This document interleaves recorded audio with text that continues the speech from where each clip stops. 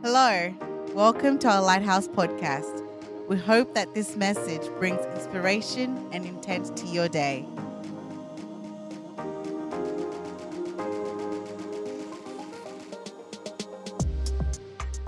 Sitting on the beach, a couple of weeks ago. I think it was the one sunny day we had in Wollongong over the last 3 months.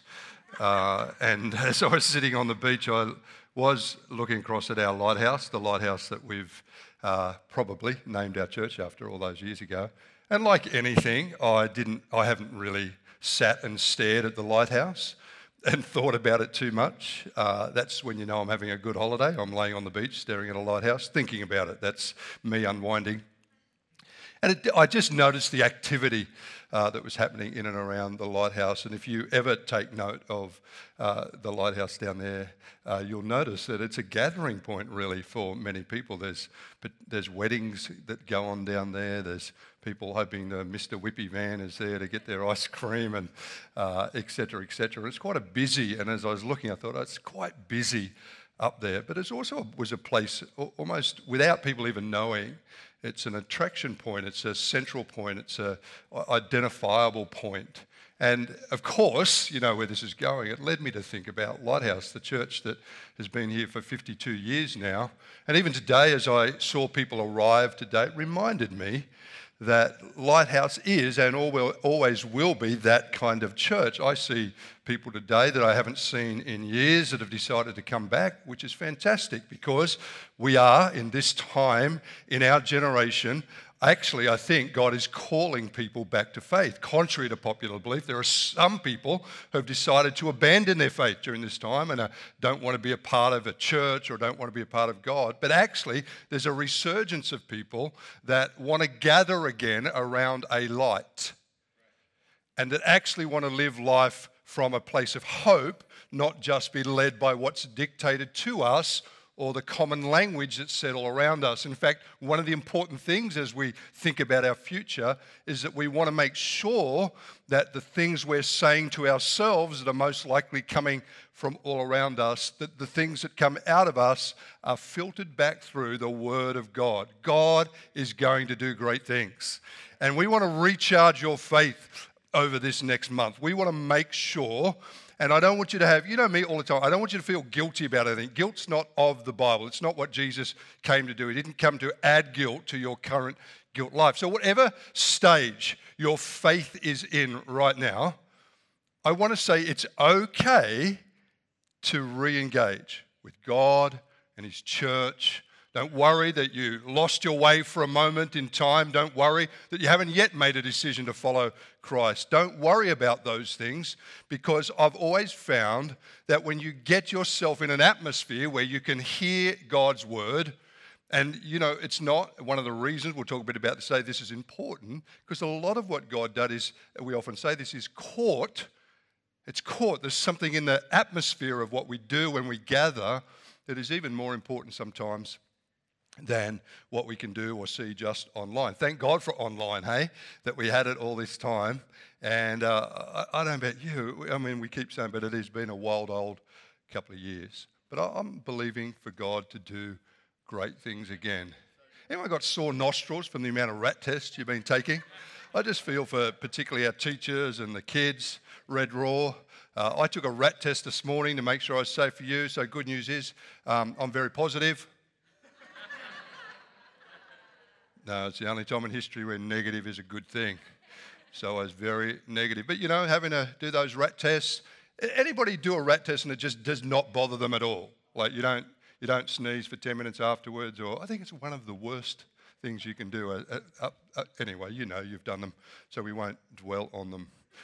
You're going to be doing those for a little bit longer this year, just like you're going to with your faith, having to allow God to recharge you all this year because there's going to be opportunity for you to opt out of faith at multiple points. I want to read a scripture, if you would.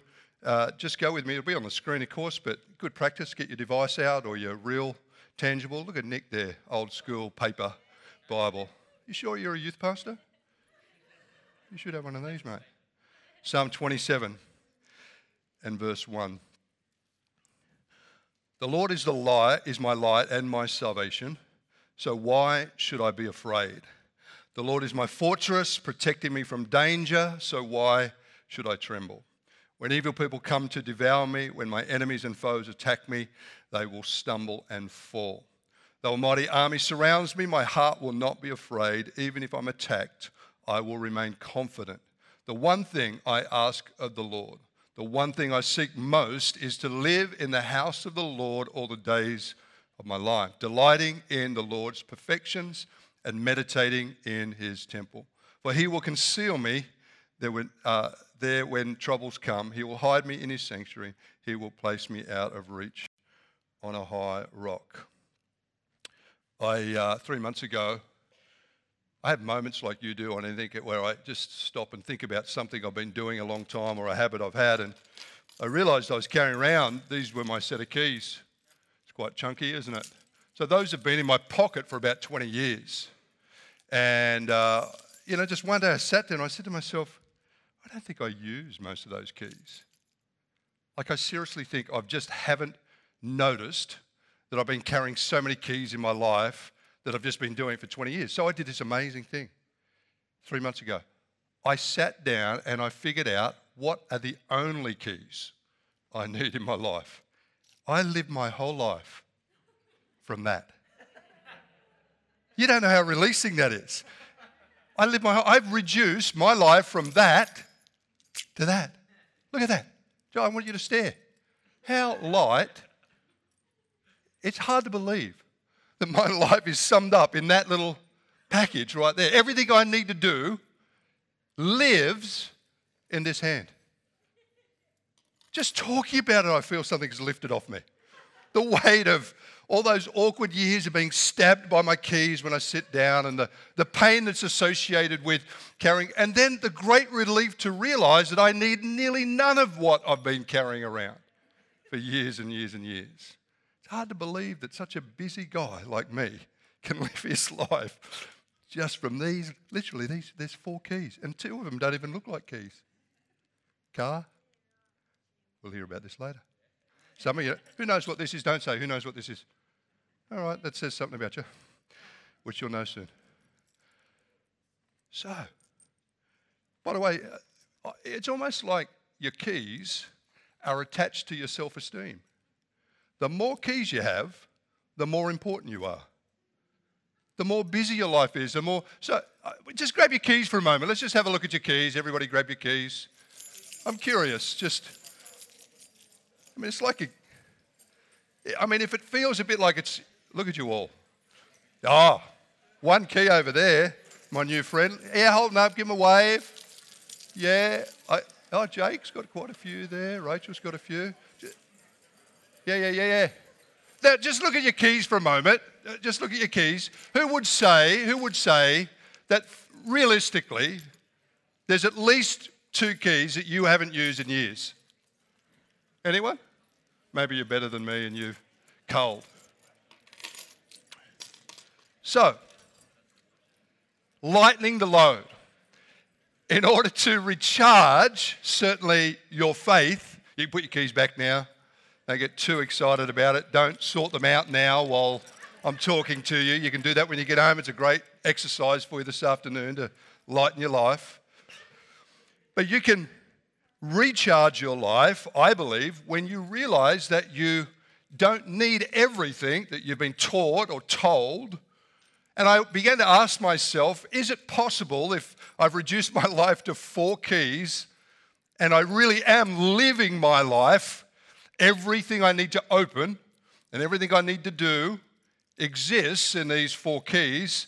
3 months now, I haven't got to a spot where I've said I can't do something because I haven't got that key any longer. And I want to use that if I can, hopefully not too cheesy, but I want to use that thought to talk about really the 4 things, if I look across my life, representatively, the 4 things that I've kept with me my whole life, that I've used all the time to stay well, to fulfill God's purposes, and to stay on track in my relationships. The 4 things that you mustn't take off your key ring, that you mustn't throw away, and you mustn't discard, even though you want to make it lighter than this. So let's go through them. This one, of course, what's this one? Might be able to see if it flashes. It's my car key. Let's call this today our journey key. Our journey key. That in life, understanding that God has put you here to journey. It says in that first scripture we read today, it says that the Lord is the light of my salvation. There's another scripture that says that the steps of a righteous person, which means good, right standing with God, not perfect, flawless, but in relationship with God, that the steps of a righteous person are marked by the Lord. And I've learned this, that in life, it's a journey, and just like you don't get into your car, you won't today, you didn't this morning, you don't get in your car and don't know where you're going, nor do you get in your car and wait for your car to take you wherever it wants to take you. You don't do that.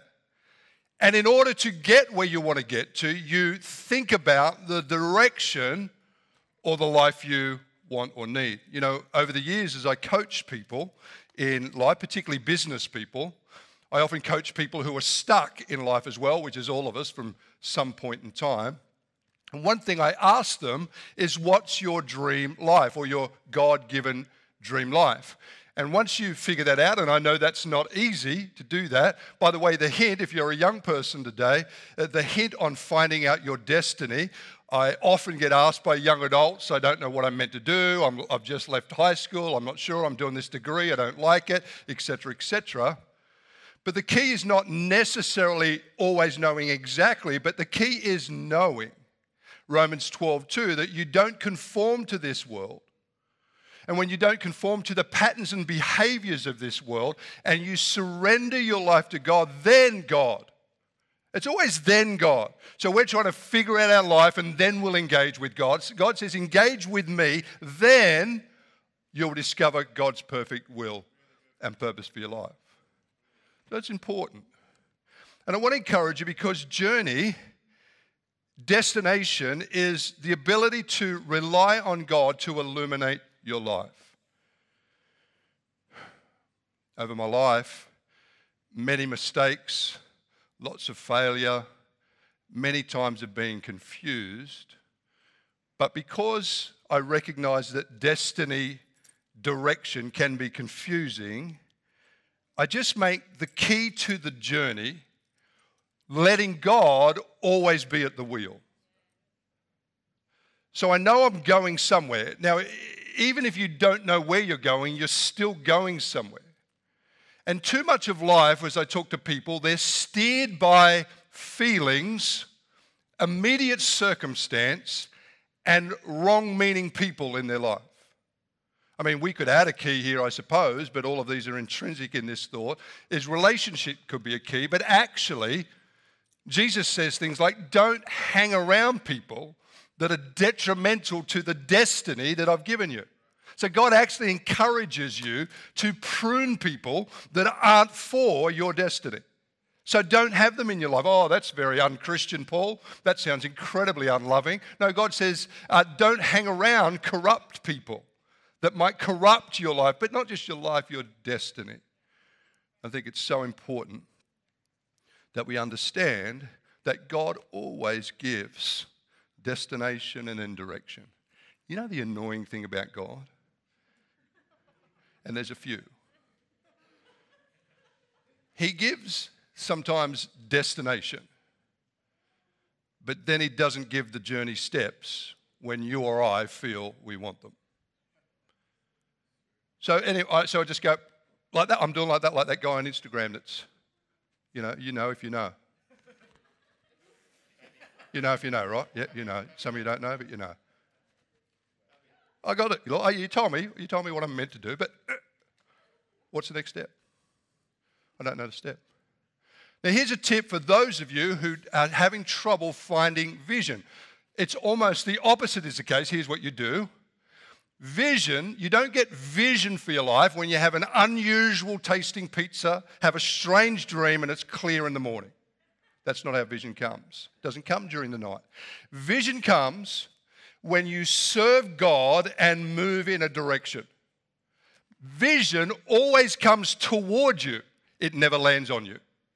It comes while you're active in serving the Lord in something. So if you're in an empty spot and you don't know what you're doing, then I say serve, maybe in church or in some sort of community thing, serve and vision comes toward you. Did you know, this is going to scare you, because you think I got this job because I was skillful. Did you know that I am literally the product, I'm the senior pastor of Lighthouse because I'm the product of an 11-year-old who had no clue what to do in life, but I just got involved with my local church and served. And somehow, as I served, vision came toward me. It's a bizarre thing, journey. The second key, this one, believe it or not, this humble little key is my office or work key. It's my work key. It's important to talk about work because you spend or have spent or will spend a huge amount of your time at work. Now, I heard from Ash and Zane today, and their story is Elise and Andy's story, is Steve and Renee's story. As I look around the room, John and Linda's story, is that people came to Lighthouse because the one unique thing we say probably above any other church is what you do tomorrow is God's calling on your life. And you should feel no less spiritual tomorrow than you do today. God's presence doesn't go from here on Sundays and disappears on Mondays. God's not into Sundays more than he's into Mondays. And you and I live lives better when we recognize that God's purpose and calling, in other words, I want to ask you a question. I've asked it before, but there's new people, so I've got to ask it again. Is it possible for you to only ever do the job you do, attend church like you are, and actually convince yourself that you're spiritual and fulfilling God's call? Well, the answer is yes. Of course you can. I'm saying that to say you don't have to leave your job to do a job like mine to feel spiritually fulfilled. It gets worse. You don't have to save up $2,000, take 2 weeks off and go on a missions trip for 2 weeks, share the gospel with people you've never met before, come home, back to work, never share the gospel at home. You don't need to do that to feel spiritual because you can do it right now because whatever you do during the week is your calling. And you should feel very spiritual about it. You can have a Bible study at work at lunchtime to make yourself feel spiritual. That's fine. But really, you don't have to have a Bible study to make work be spiritual. It already is. Your work, God's into work. Did you know that work is not a curse? I dreamed sometimes when I was younger that I'd make enough money to retire at 30 and never have to work again, but I don't think that's God's goal for your life. Work gives you purpose, and you were made to work. But it's not necessarily always, there's retired people here, there's people who are training, not yet in work, people looking for work. The key to work, by the way, the key to work, it's not what you do that makes it spiritual. It's who you do it for that makes it spiritual. That means every tradesperson, every teacher. I mean, I thank God for and if you're here today, I want to honour you. Thank God for our health and medical workers, our frontline workers. You give them a clap. I mean, that must be an incredibly challenging job. If you're a teacher, I imagine that's incredibly challenging as well. But in those sort of roles, and maybe my sort of role, where it's helping others, it's very easy to feel a sense of purpose, right? But maybe you're just serving coffee in a cafe, or maybe you're driving nails into a roof, and you say, well, I'm not out there really saving lives or changing lives. That's not how you think about your job. What you ought to do tomorrow is turn up on that building site, turn up in that cafe, turn up in that council building, and you ought to say to yourself, come on, I'm sorry for those who have been here a while, but I want to say it again. You ought to say to yourself the Ephesians 2:10 prayer. I am God's workmanship, created to do good works, to which He has gone ahead of me in advance to prepare that work for me. And so all you need to do Monday morning, because you know about the work key, all you need to do is open your eyes and ears, because God already has something. Yes, you, Bricky. Yes, you, tradesman. Yes, you, teacher. God has already prepared something good for you to do. You know, you need the journey key. You need the work key, because I, certainly as your leader or pastor, don't want you to go to church, go to work ever, feeling like there's something else you need to do to feel fulfilled, spiritual, or called. And then, of course, there's this one here, the house key. You know, so that's handy to have around, the house key. The idea that I have a home, somewhere I can go to, a refuge, a place of relief. You know, one of the things that we're having a coffee with Andy and Lise this week, and we're encouraging them, even though it might sound terrible, but our home is a sanctuary, a breaking place. Over the years, we've learned, actually, we don't invite everybody into our home, in our case, because we wanted a place for our children where it wasn't about work or the things we do, or a place of rest, a place of recovery, a place of recharge. And this is what it says in verse 4, because I want to use this key. I want to talk about having a spiritual home. You know, I agree. You know, you heard me say, this is not God's house, by the way. The Bible says that God lives in you. There's no physical place. The only reason God is here today, presence-wise, is because He came in with you. The only reason, by the way, that worship is good or bad is not because Stevie sang well or didn't, and you did sing well, thank you, is because the people worship God or not. What we did this morning is not songs or singing. It's the elevation of God, and His presence comes. So you can go home with, oh, that was terrible worship today. Well, my question would be, did you lift your voice? Did you raise your hands? You know, we got to remind ourselves sometimes that we're Pentecostal. Not that I think this is a Pentecostal thing, so much so. But the lifting of your hands. I've often said, I'll say it again. I know people say, you know, I'm worshiping on the inside. But I challenge that. Because sometimes you've got to in order to get the inside going in worship, you've got to do something on the outside to discipline your insides. And sometimes that means an abandonment to God, a surrender, a willingness. God, I've got 1,000 things going on, but right now I'm going to make it about you. I want to remind you how important it is to be a part of a spiritual home. Lighthouse is not a house. Lighthouse. Might need a name change. Light home. It's not going to fly, Andy. Right, mental note, don't let Andy make the name change.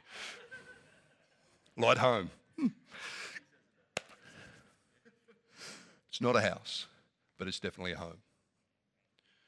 And you, in order to grow and flourish, need a spiritual home. And I know, man, I'm with you. It has been weird, man, the last 2 years. And I know your kids went from 13 to 15 while you're away. Well, that'll wreck church for you. Last time you brought them, they wanted to be here, and now they can't stand it. How did they grow to hate church so quickly? It happens. I was a teenager once. My parents used to drag me to church every Sunday. I'm sure today would be a form of abuse. How I got dragged, thrown in the back with the Bible and the blanket. Paul, not once did my parents ask me as a kid, Paul, do you want to go to church? Never. It was assumed. I've got to tell you, I mean this because you know me, I'm not that religious, but I love Jesus. And and that's a decision, teenager, you've got to make for yourself. You're right. It's absolutely true. You don't have to have your parents' faith. I'm telling you, man, thank God. Thank God that my parents, right or wrong, or they kept never asking me and just kept bringing me. And somewhere along the time as I matured, see, because for me, when I was a teenager, I'm sure today, this is the progress of life. We're dependent on our parents, and we think maturity is independence, where we need no one but ourselves and our chosen couple of friends. But actually, maturity, true maturity, when we know you've grown up, is interdependence. The great value where you recognize for order to me as a person to flourish, I need a room full of people. I need a family that encourage and sharpen and help me grow in my development as a Christ follower. It's true. You don't have to choose Jesus. Even Jesus would tell you that. You don't have to choose him, and please, you don't have to choose him if you don't want to. That's probably for me the one great thing about our faith is that we actually get to choose Jesus. Last 2 years caused a faith drift. And I talked to pastors all across New South Wales, Australia, even the globe. And one of the great concerning things for pastors is that people have drifted in their faith. But I said right at the start, and I want to say it again, it's okay. It is okay because it's been weird. Never before we had the 2 years like we've just had. And people have drifted in faith. And if you've drifted in faith, that's okay, but look at you, you're here. But I'm going to ask you, if there's only 4 things that I've lived my life on and 4 things I could narrow my life down to, I know about my journey, destination, I understand my work is the Lord's no matter what I do. But here's critical. This year, I'm going to ask you to do something. Commit to physically being a part of a spiritual home. Did you know the Illawarra, not just this church, the Illawarra needs a group of people that will be a presence for the presence of God. I'm going to say it again. The Illawarra needs Christ followers. As difficult as it is, I said to Andy, this week we had to talk about, because we got different staff members in isolation, we have to have the conversation about, what do we do if we're all out in 1 week? And I said to the guys, listen, I think this year, because it's so weird, it's been so disruptive, we just got to do whatever we can within safety realm to gather. To just gather. Because we're more than just this. We want to see this be a presence and a position across the whole. So don't be guilty today about that. Don't hang your head. I'm not guilting you up. I'm saying, man, from this moment on, this could be a great year if we commit to the revelation of a spiritual home. Hey, last one. This is my Anytime Fitness fob. Fob seems like the appropriate word because it's often describes how I feel some days when I've got to go to the gym. I feel like fobbing it off. That's what I feel like. I feel like avoiding it. I don't just want to talk about physical health, though that's important. And I realise when you do that, I'm no pin-up boy for that. My physical health, I have worked on for the last year, just trying to stay healthy, a bit healthier than what I have been. I'm 15 kilos lighter than what I was this time last year. And I regularly go to the gym now, so that's enough I'll say about physical. You choose what's physical fitness for you, but I think it's good for us. Can I say the one thing I noticed more than my stomach disappearing? Was my mental health getting better. Exercising for me has made me mentally feel better about my life. But also while we're on mental health, can I talk about that for a moment? I want to encourage you that all of us struggle with our mental health, all of us. And I have made a significant change in the last 10 years of my life, and that is I willingly invite specialists into my life for my mental health. I want to say this because it's important. I know, again, I've said it before, but when Annette and I over the years have marriage issues, because Annette is difficult. She's not even here. Hey, that was just between us. And don't worry, I know it never is. Some of you are already texting her now. That's what Paul just said. What do you think I got away with wearing red shoes this morning? And that's not here. Should have seen the shirt I had on before she saw it. Had to change it. So when Annette and I's marriage hasn't gone well, we honestly and unashamedly get marriage counselling. Because that's what you do to stay healthy. In my life currently, because I oversee 330 churches in New South Wales, and the last 2 years was weird. The emails I got about all sorts of things, vax, unvax, COVID, not COVID. I was a bit embarrassed, actually, some of the things I saw. And it weighed on my mental health. So in the last 2 years, I have a professional supervisor, pastoral supervisor, that I meet once a month with. I have my regular coach, mentor that I've been meeting for 14 years. We were making appointments. Renee was helping me make some appointments this week around my coaching and mentoring. And there was 4 separate people I meet with to stay mentally and spiritually and emotionally healthy. It's getting hard to fit in. I'm high maintenance. But you know what? I'm so glad I made that change. Because looking after yourself, a key to longevity, is not just being so spiritual that you don't look after the practical elements of your life, your mental health, your emotional health, and your physical health. Those things are important. May I remind you that your body is the temple of the Holy Spirit. Mind, body, soul. The 4 things as we finish today, the 4 things, is that you would know that God has given you a destination and steps for that journey. You would understand that your work is your calling. You would know that you've been given a spiritual home, so show up to it. And lastly, your health is one of God's priorities.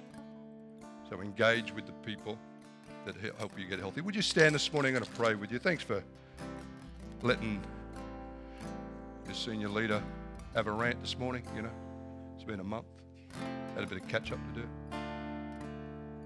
Why don't you close your eyes? I'm going to pray over your year and your health.